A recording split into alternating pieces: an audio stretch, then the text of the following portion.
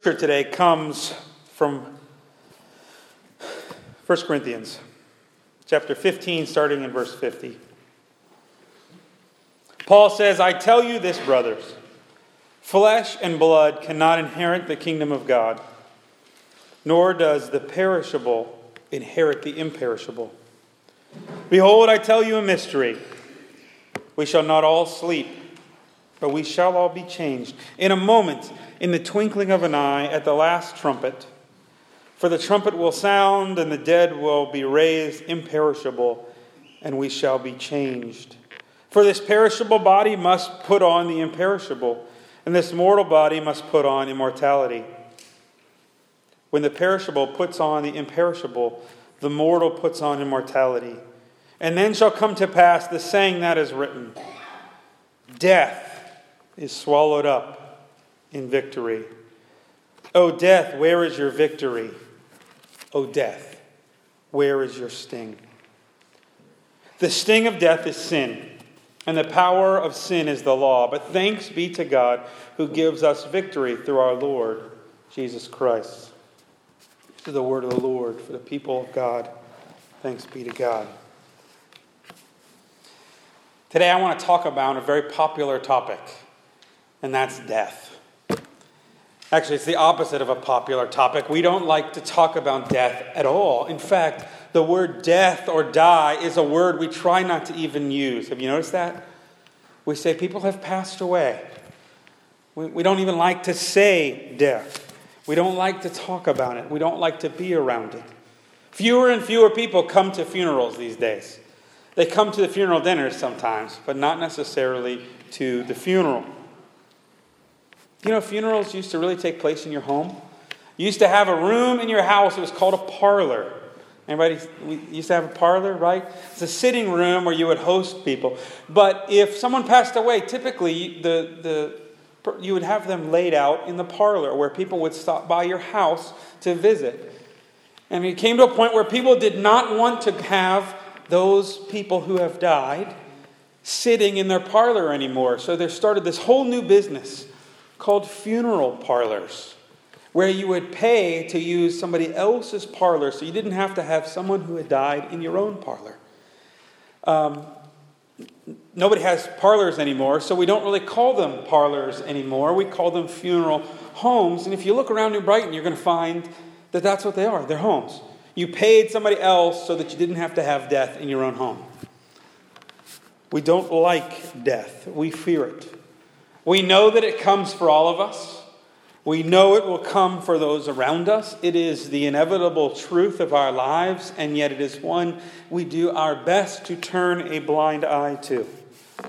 Because if we really acknowledge that death is there, it represents a loss of control. I can't control it. I don't know when it's coming. I don't know how it's going to come. I don't know how it's going to be. Will it be easy? Will it be hard? Will it be long? Will it be fast? I don't know. So I just pretend like it's not there. Any loss bothers us, even good loss. Anytime there's a change, your body has trained itself to notice that stuff. In this room right now, there are all kinds of things you're totally ignoring, right? You're totally ignoring ambient sound. You're totally ignoring the lighting. You're totally ignoring where you're seating until one of those things changes. If suddenly the temperature gets really, really hot in here, your brain triggers and says, oh, there's a change. There might be a fire. We better look around.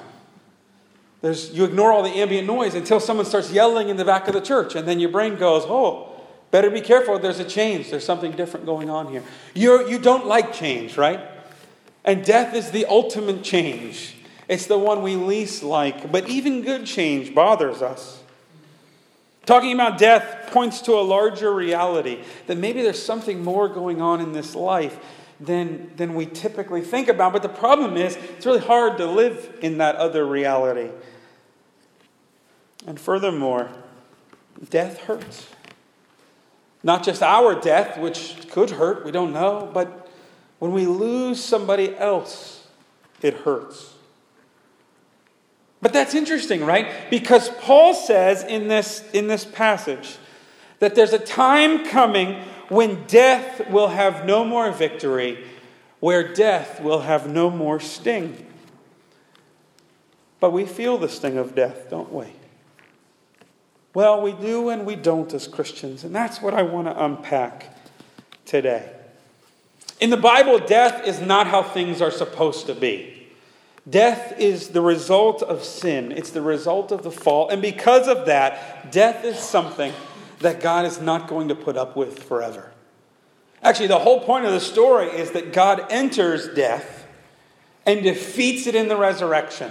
So that Paul says someday we're going to have a new life. Our bodies are going to be made new. In fact, Paul's so serious about it that he says here that those who have died are going to rise.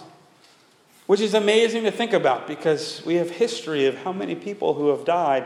And yet someday those bodies, those molecules are going to come back together and be made new again. Why? Because if sin is defeated and death is a consequence of sin, then death also has to be totally reversed.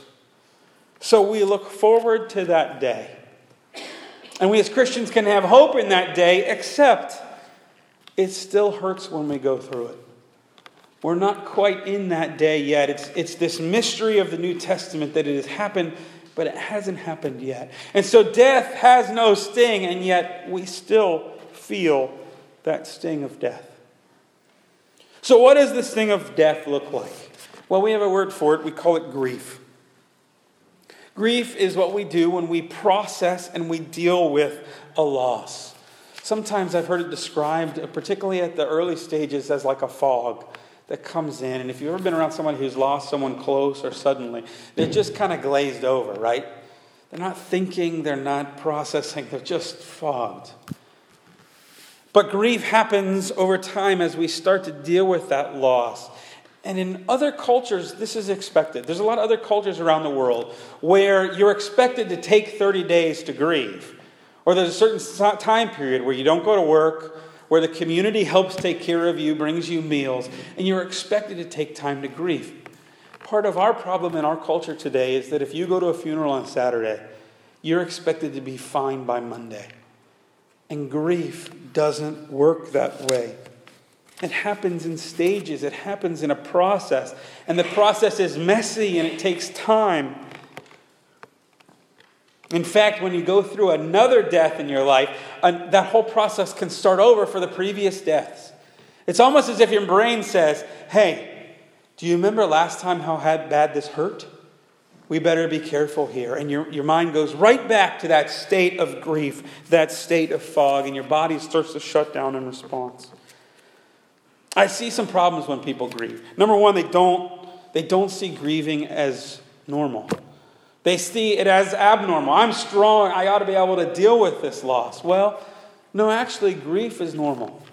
It's our culture telling you shouldn't have to grieve that really is the problem. Grief is normal. Whenever we have loss, it's normal to deal with that. And a lot of people don't understand that grief is a mix of emotions.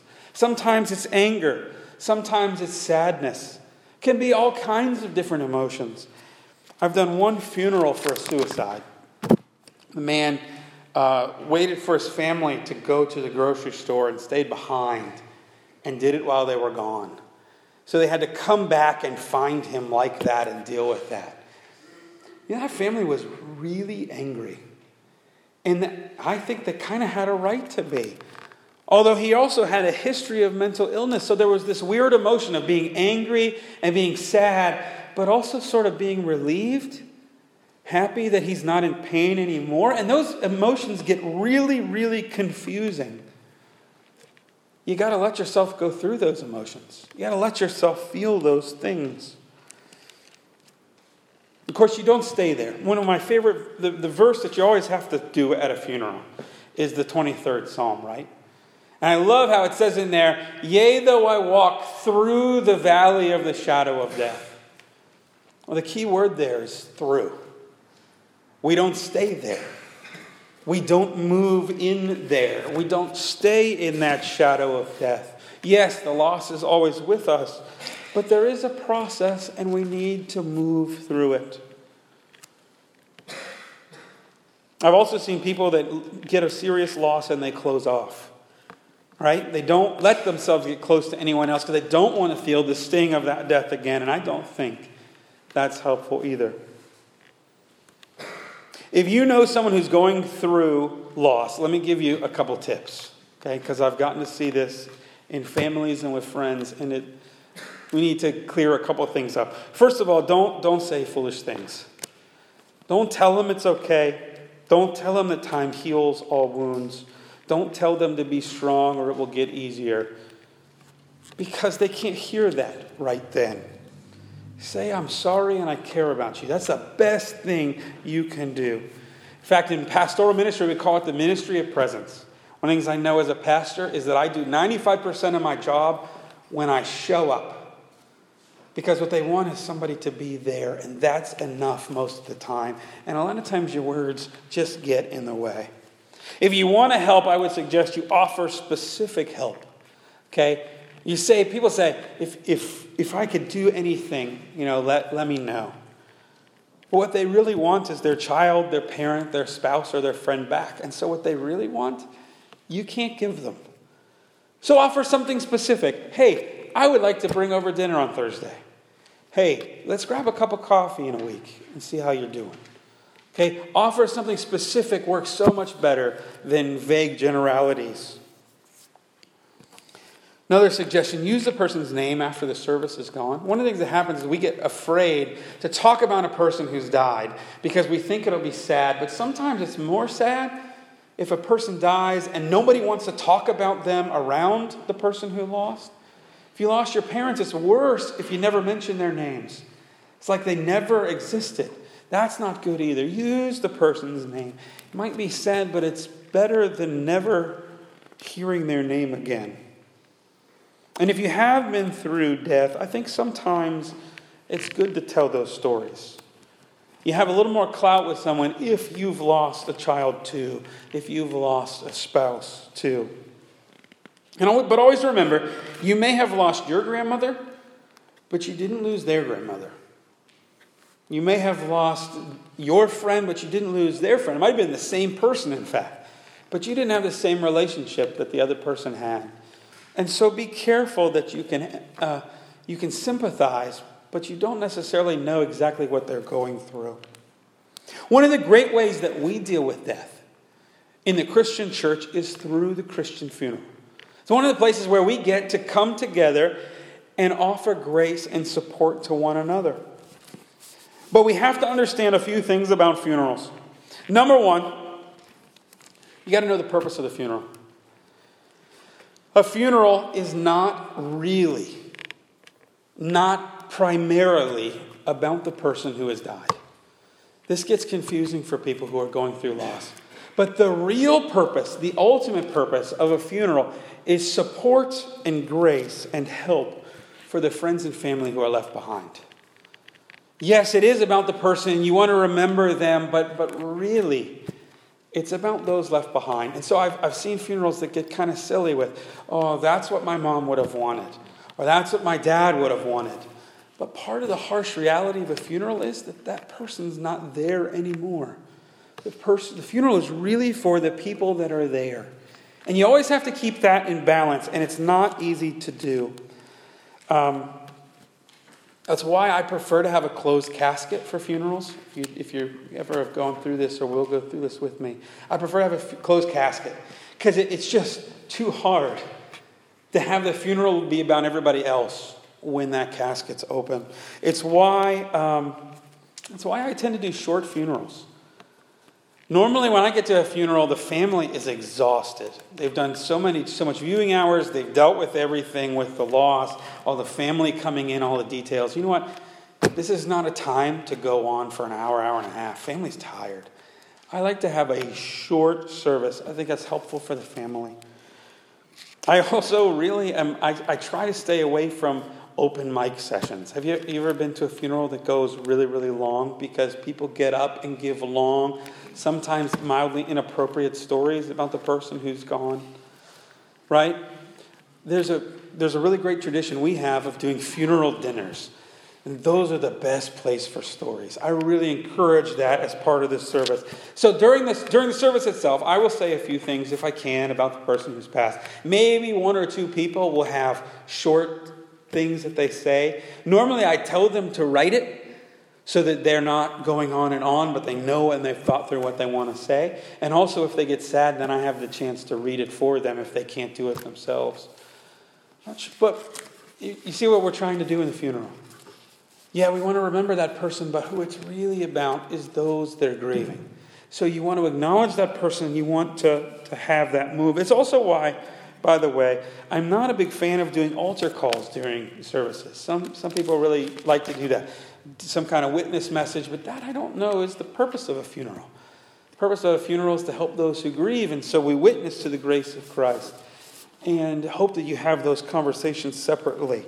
Not sure it's my job as the pastor to hijack that moment. So my suggestion to you, as a Christian, is that yes, death stings, but we can find great hope in how we do our funeral services. My other suggestion to you, having been through this with a lot of families, is it's helpful if you have your affairs in order ahead of time. It's really difficult on families to have to make the decisions in the moment because they're sad. And funeral directors are great at helping people through this, but it is a really difficult day of planning if it's not set up ahead of time. By the way, I did a thing, I have it downstairs, that I called Westminster Church's Funeral Information Form. And one of the things that I thought we would do if you wanted is you could fill out the form and say kind of what you want. Is there a hymn you want in your funeral? Is there do you want it in the church or you want it in the funeral home? How do you want some of those things? And if you want to turn those in, we'll file them here at the church, and then we know a little bit of what your wishes were. I think it's powerful to have a funeral in the church, if possible, because it, once again, puts the focus away a little bit from the person and more to praising God. It's more of a worship service when it's in this space. It just is. When I do a funeral, because of my understanding of death, I try to have both acknowledgement of joy and sorrow. In fact, I tend to pray in the funeral more towards sorrow at the beginning and move towards joy towards the end. I want to try to help people make that journey because it is a day of mixed emotions. I try to emphasize in a funeral that God knows what we're going through. I don't know if you've ever thought about this, but God lost a son, watched him die. Jesus lost a friend, and Jesus wept. Jesus probably lost his earthly father, Joseph. When God is with us in when we feel the sting of death, he's with us not as somebody who understands from the outside, but someone who understands the sting of death because he has felt it himself. There's great comfort in that. Also, we always proclaim in Christian funerals that death is not the end. In fact, sometimes a funeral is called the service of testimony of the resurrection. That we say this is not the end. This is a beginning. Let me try to pull this together for you with one of my favorite funeral stories. It's a story I use in funerals sometimes. Some of you may have heard it. I've used it at Ken Douglas's funeral. Harold E. Johnson tells a story of two strangers, a small boy and an older man, fishing from the banks of the Mississippi. As time passed, they discovered that though the fishing was rather poor, the conversation was good. By the time the sun began to sink at the end of the day, they had talked of many things. Around the bend up the river came a large river boat. The boy saw the boat and began to shout and wave his arms so that he could attract the attention of those on board. The man watched for some time and then told the boy he was foolish. That boat is on its way some way downriver, and it's not going to pull over for a little boy on the side of the river. But suddenly the boat began to slow down, and then it moved toward the riverbank. To the man's amazement, the boat came near enough to the shore for the gangplank to be lowered. The boy entered the boat and turning to his new friend on the shore said, "I'm not foolish, mister. You see, my father is the captain of this boat, and we're going to a new home up the river." Sometimes life is like that. There are times when the ship of death makes an unexpected stop along the river and, to our surprise, picks up a passenger. We don't always understand the timing. Sometimes it can take a long time, and sometimes it's quite sudden. And I wish I could say something that would take away this sting of death that we have all felt. I wish I could say something, pray something, do something that would make the sadness and the loss go away. But the hope for Paul, the hope in the Bible, the hope of the Christian funeral, the hope of the Christian tradition is that our Father is the captain of that boat, and it's heading to a new home up the river. Death is not the end, but it is the beginning of a new adventure. And I think that is the great hope. The only way that the sting of death will get lessened this side of heaven is for us to trust our Father in the middle of it. Let's pray.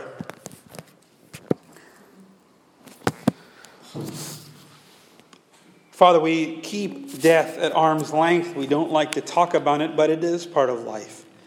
And we will all face it for others and with others, and we will all face it ourselves.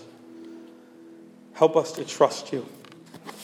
Give us good perspective on it, that we may have hope not just for ourselves, but we may bring hope and comfort to others. We thank you for the witness of a church to those going through grief and loss. Speak to them, we pray. Speak through us, we pray. In Jesus' name, amen.